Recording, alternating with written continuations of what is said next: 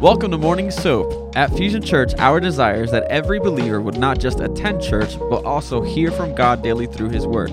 As we read the Bible, we begin to see how God responds to things. Doing daily devotions repatterns the way we think, transforms the spirit of our mind, and helps us become more like Jesus. Join us here, Monday through Friday, as various pastors and leaders at Fusion Church share devotion and teaching through that day's soap scripture. Download the current soap reading plan at fusionchurch.cc/soap. We are in Exodus 7.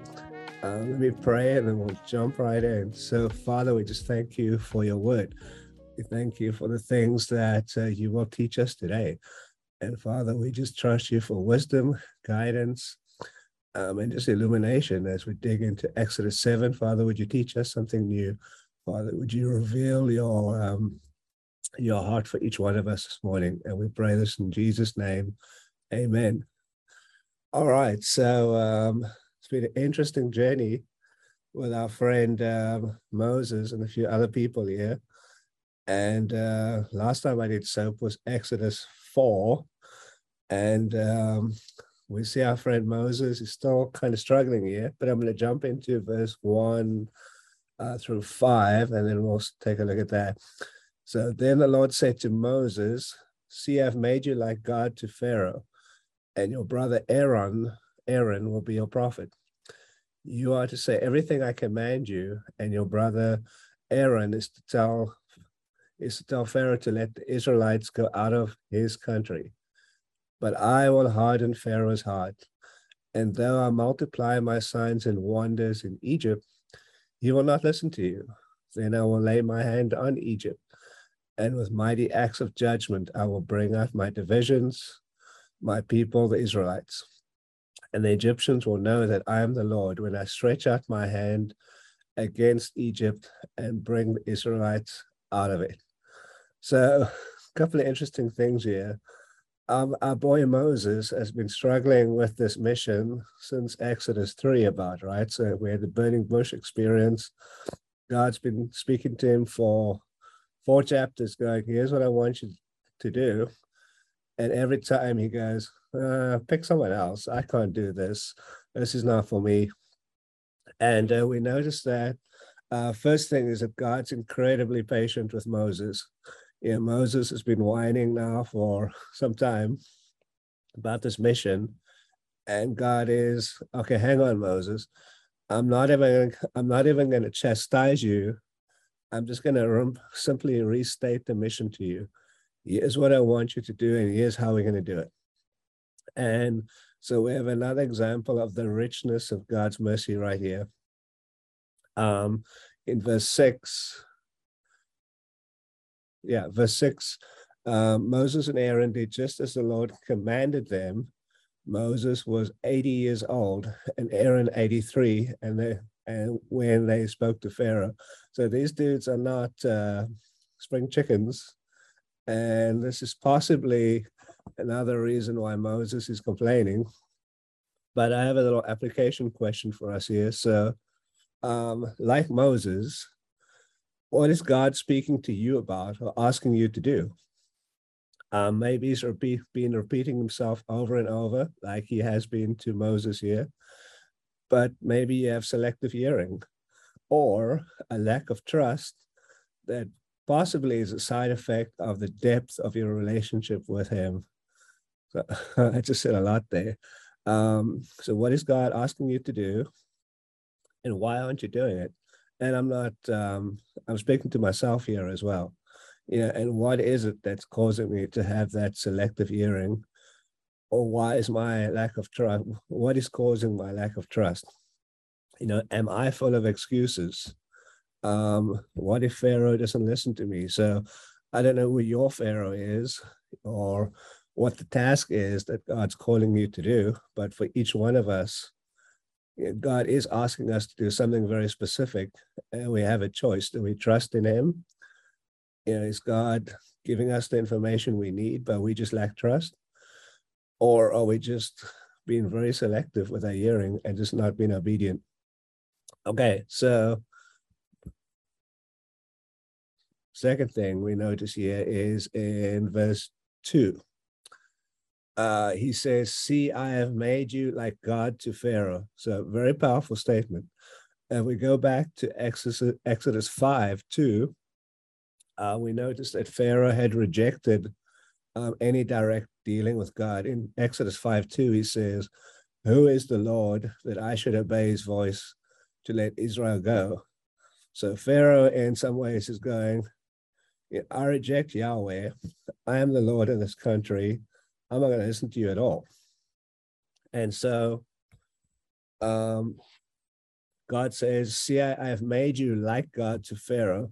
So Moses would stand before Pharaoh in the place of God, not only delivering his messages, but accompanying those messages with acts of power that he would demonstrate authority as well through those acts and those messages.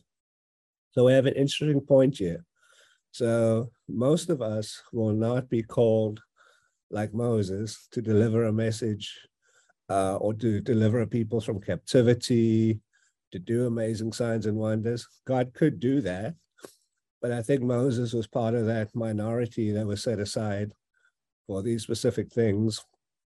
But we are called, like Moses, to be God's representatives, right? And we are representatives, can't say that word this morning, representatives to all his people, especially those who do not have a relationship with Christ. So God's calling us out on a very specific mission, each one of us, every day.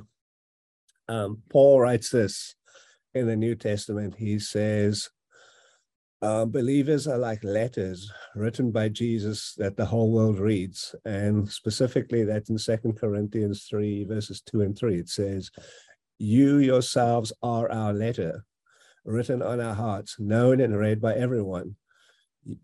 You show that you are letters from Christ, the result of our ministry, written not with ink, but with the Spirit of the living God, not on tablets of stone, but on tablets of human hearts."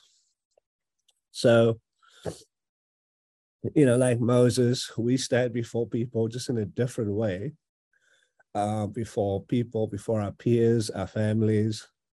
And the question is, what testimony does the letter of our lives speak, right? People that won't look to God, look at us. They won't read the Bible, but they will read our lives, right? So what is the testimony of our lives as we speak in front of, as we live our lives in front of people? Okay, so just bear that in mind, that like Moses, we are all called to bring a message of hope. Okay, verse 8, Exodus 7, verse 8. So Aaron's staff becomes a snake. So the Lord said to Moses and Aaron, when Pharaoh says to you, "Perform a miracle," then say to Aaron, "Take your staff and throw it down before Pharaoh, and it will become a snake." Notice how even Pharaoh is calling for like these signs and miracles here. He's expecting something to happen. So Moses and Aaron went to Pharaoh and did just as the Lord commanded. Aaron threw his staff down in front of Pharaoh and his officials, and it became a snake. Pharaoh then summoned, so it gets really interesting now. Pharaoh then summoned wise men and sorcerers, and the Egyptian magicians also did the same things by their secret arts. And we'll come back to that in a second. Each one threw down his staff and it became a snake. But Aaron's staff swallowed up their staffs. Yet Pharaoh's heart became hard, and we'll notice a trend here with Pharaoh. Pharaoh's heart became hard, and he would not listen to them, just as the Lord had said. So there's a number of observations here in this passage, in this section. First thing I want to talk about is we have Moses and Aaron acting the power of God, right? They have God's power manifested in them. They're listening to God. And so Pharaoh calls his, all of his sidekicks, his wise men, his sorcerers, these Egyptian magicians, And notice how these guys are able to do similar things. And my point here is there's only two sources of power, and one is from the one true God, and the other, the power that these magicians and sorcerers had, is demonic power, right? It is not power from God. And it's demonic power showing itself as miracles. So, in today's world, we have a lot of people dabbling in things that they shouldn't be, the dark arts and all kinds of things. And people don't realize that there are only two sources of power. If it's not coming from God, it's coming from a demonic source. So, there's a little bit of teaching there. Be very careful, especially, kids like to mess around with things. You're messing with something very dangerous. Okay, so we have to recognize that these apparent miracles, these are part of Satan's arsenal. Paul writes in 2 Thessalonians 2, 9 and 10, says, the coming of the lawless one will be in accordance with how Satan works. He will use all sorts of displays of power through signs and wonders that serve the lie. So notice that Satan does have power, but his power is to serve the lie. And all the things that wickedness deceives those, and all the ways that wickedness deceives those who are perishing, they perish because they refuse to love the truth and so be saved. So this means that miracles can prove that something is supernatural, but they cannot prove that something is true, right? So Pharaoh's way over here is a lie. It's not true. He has his people that are operating power, but they're not operating in truth. And so their goal is to deceive Pharaoh and his people. Okay. Now, verse 12, we notice that when Aaron, let me just back up a little, when the magicians, verse 12, when each one of them threw down his staff and it became a snake. So these guys were able to replicate in a lesser way some of these signs and wonders. But then it says, but Aaron's staff swallowed up their staffs. Now, in the Hebrew text here, the word that's used for Aaron's staff is tannin, and it actually means a great serpent or dragon or even crocodile. And the symbol for Egypt at that time was a crocodile or a dragon. And God was showing his superior power by using a symbol that actually connected to Egypt. And that symbol, or this tannin that swallowed up the other snakes, was showing that God was so much more powerful. He wasn't messing around. He's like, I see your signs and wonders, but I got you because I am the one true God. And so God's also showing that,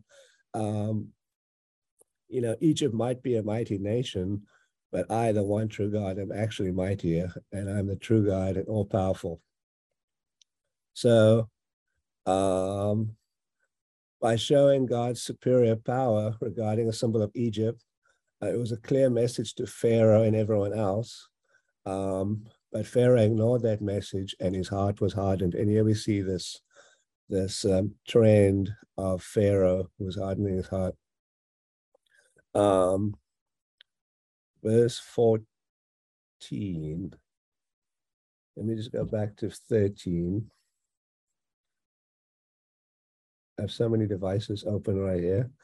So now the Lord spoke to Moses and Aaron about the Israelites and Pharaoh, king of Egypt, and he commanded them to bring, where am I? I'm in the wrong chapter here. Let me get back to 7. Okay. Okay, yet Pharaoh's heart became hard and he would not listen to them, just as the Lord had said. So now we get into the plagues. So the first plague being the plague of blood. So verse 14, then the Lord said to Moses, Pharaoh's heart is unyielding. Okay, he refuses to let the people go. Go to Pharaoh in the morning as he goes out to the river, confront him on the bank of the Nile, and take in your hand the staff that is changed into a snake. So here we have this visual representation. Then go to him, but also take the staff with you that he saw last time with my last sign. Then say to him, the Lord, the God of the Hebrews, has sent me to say to you, let my people go, so that they may worship me in the wilderness. But until now, you have not listened. This is what the Lord says. By this you will know that I am the Lord.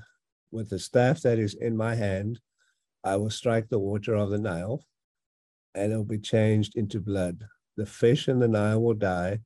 The river will stink. The Egyptians will not be able to drink its water. Verse 19. And I'm going to come back to that in a second. The Lord said to Moses, tell Aaron, take your staff and stretch out your hand over the waters of Egypt, over the streams and canals, over the ponds and all the reservoirs, and they will turn to blood. Blood will be everywhere in Egypt, even in vessels of wood and stone. So nobody's going to be spared from this one. Moses and Aaron did just as the Lord commanded, and he raised his staff in the presence of Pharaoh and his officials and struck the water of the Nile, and all the water was changed into blood. The fish in the Nile died, and the river smelled so bad that the Egyptians could not drink its water. Blood was everywhere in Egypt. Okay, so first of all, we see God's power here, right? He goes, do what I tell you, and then the river's going to turn to blood. In fact, not only the river, the fish are going to die, the river's going to smell, and every other container of water is going to turn to blood as well. So God shows the breadth of what he can do through the impact of this.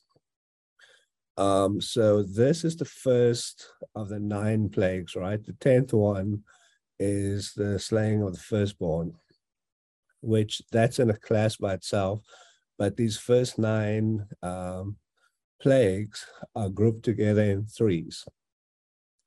So let me get back to my notes here. Okay, I'm gonna read a little further, and then we'll come back, break this down a little more. 22. But the Egyptian magicians, so we see these masters of the dark arts again, did the same things by their secret arts, demonic power, and Pharaoh's heart became hard, and he would not listen to Moses and Aaron, just as the Lord had said. Now, clearly, because of Satan's influence here, Pharaoh is just hardening his heart. He's not in a position where he can respond to what God is saying.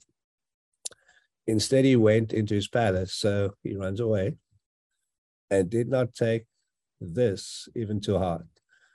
And all the Egyptians dug along the Nile to get drinking water because they could not drink the water of the river. So a lot of things to notice here. So first of all, God uses blood, right? And we know that from early days in Genesis, because of our sin problem, we need sacrifices for atonement of sin. And God is saying, well, I'm going to use blood here to demonstrate to you that I'm still in charge, I'm in control, and possibly a representation of what's coming, right, in the killing of the firstborn later on. So the significance of blood is pretty big over here. But then there's a couple of other things that I found really interesting.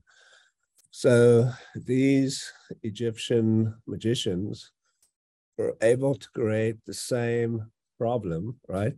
They couldn't fix the water. They could only create the same issue. So their power was limited, right? So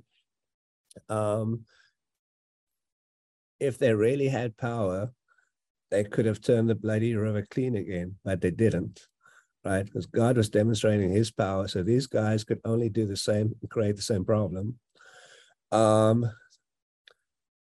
So I'm going to read this statement. If the magicians of Egypt really wanted to do a miracle, they would have turned the bloody river clean again. They didn't, because it seems that Satan cannot perform a constructive cleansing miracle, and this is true.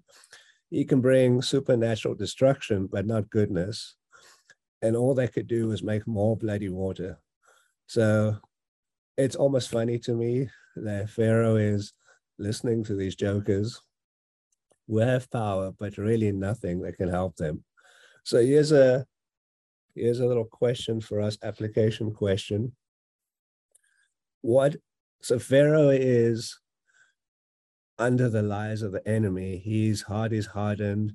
He's been deceived. And honestly, he's just been so closed off, and his spiritual eyes are not open. And so we have to ask ourselves, or really we have to ask the Holy Spirit to reveal to us what deception is Satan trying to use against every one of us. What are the distractions that he's trying to use to stop us from experiencing God's truth and the fullness of God's power in our lives? So, take a moment today or sometime and go, what is my bloody river? What is Satan using to distract me? What is the lies that he's using to possibly harden my heart or someone else's heart? Now,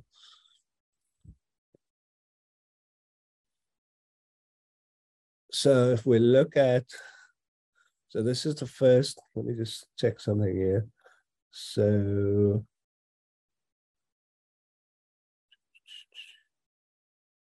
okay. So really, this is the first of a series of plagues. And in chapter 7, we have this major one of the river turning to blood. And then there's a mention in verse 25 of the plague of frogs, which says 7 days passed after the Lord struck the Nile. So one of the things we'll notice here is the timing.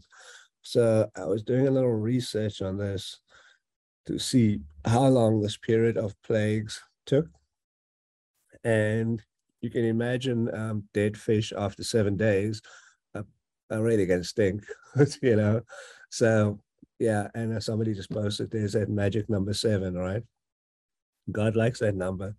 And if you go into the next couple of chapters and you look ahead, if you look at the timing of between things, we're talking about at least a month, but probably much longer than that, possibly up to 2 months that the Pharaoh and the Egyptians were experiencing these plagues. I mean, this must have been a horrible time of going through all of these things, especially this first one, which affects water, which is literally the thing that everyone needs to survive, right? So the Egyptians, their power came from the access to the Nile, right? Which was kind of the source of a lot of things they were doing. So by cutting that off, God's going, listen, you guys think you're great and powerful, but I can change that in a second and bring you down to earth. So a few other notes on the plagues here. So we'll notice that God possibly used, through his supernatural power, he used natural mechanisms to accomplish these plagues, right? Like the water turning to blood. We don't know how he did that. Plagues of frogs. But the timing and the character of the plagues come from God's hand alone, right? Now, it's important to understand that these literal plagues, every one of them had a greater meaning than the event itself.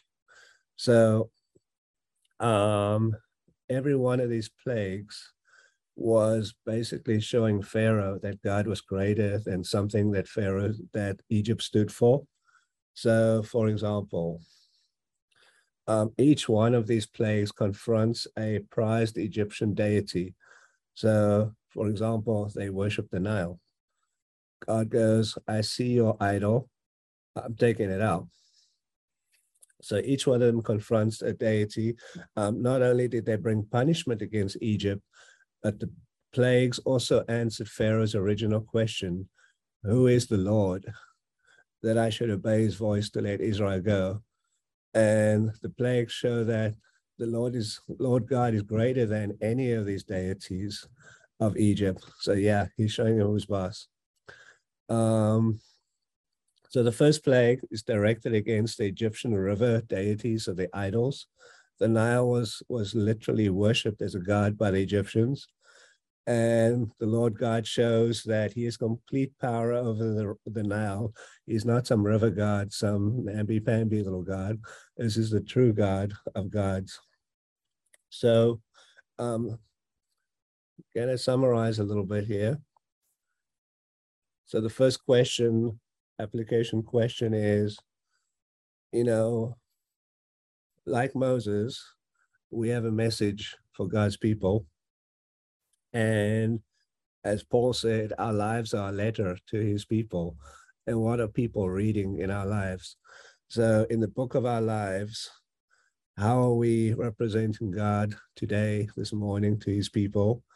What is God asking you to do? Do we have selective hearing? Are we rejecting God's call and instructions on our lives? And what's causing that? And, like Pharaoh, we have to ask ourselves, what things are deceiving us from hearing God's message, hearing God's call in our lives? So let's not be deceived, but let's remember that we serve a God of power, right? A God who turns rivers into blood. God who says, I will be with you. I will bring you out of Egypt. I don't know what your Egypt is, but God's ready to do that, right? And hopefully he doesn't have to use 10 plagues to get you out of the thing that he wants to get you out of. But God is there and God is powerful. And he is saying, I'm still with you and you are still my people. As I declared over Abram and Isaac and Israelites thousands of years ago, God is calling us back into relationship with him daily. And will we listen to his voice? Will we recognize the Holy Spirit in our lives? And will we be that letter to his people that Paul writes about? So I just want to encourage you today, don't be like Moses. Let's listen to God's calling. Who's the Aaron that God's put in your life? Who does God have to help you and assist you? We're not called to do life alone. And as our brother Mike was saying earlier, there's all these opportunities, right? To enter into worship, to enter into God's presence, to grow and to allow iron to sharpen iron, even if it's on a mechanical bull this evening, Claudette. I'm got a front row ticket for that. But so I want to just encourage everyone. Hey, I'm going to pray for us, and we'll go from there. So, Father, we just thank you that you are God of power, that you are the one true God, that even Pharaoh and his magicians could not outdo you, Father. You are incredible. You are awesome. Your power is amazing, and you can do anything in our lives. Father, we pray that we would be good messengers, that we would hear your call, that we would be your hands and feet to your people, that as people would look at us, they would not see us, but they would see you and who you are. So, Father, would we live lives that demonstrate your love, your goodness, your power? Father, we pray that you would allow us to see the lies of the enemy, that we would not be deceived, Father, but we would see you, the one true God. And Father, we pray that you continue to work in our lives, that you would call out the things that we need to work on, Father, that you would raise us up to follow your call, to obey your tasks, to literally save lives by the lives we live. So, Father, we thank you for who you are. We thank you that you are the one true, powerful God. And, Father, we pray that we would be receptive to your Holy Spirit. Holy Spirit, we pray that you would just fill us even now, that you would give us power to discern your ways, because your ways are better. So, Father, we love you, we praise you, we worship you, and we pray this all in Jesus' name. Amen. Oh, thanks, everyone. That was Exodus 7, and I'll see you next week sometime on SOAP. So have a great day, guys.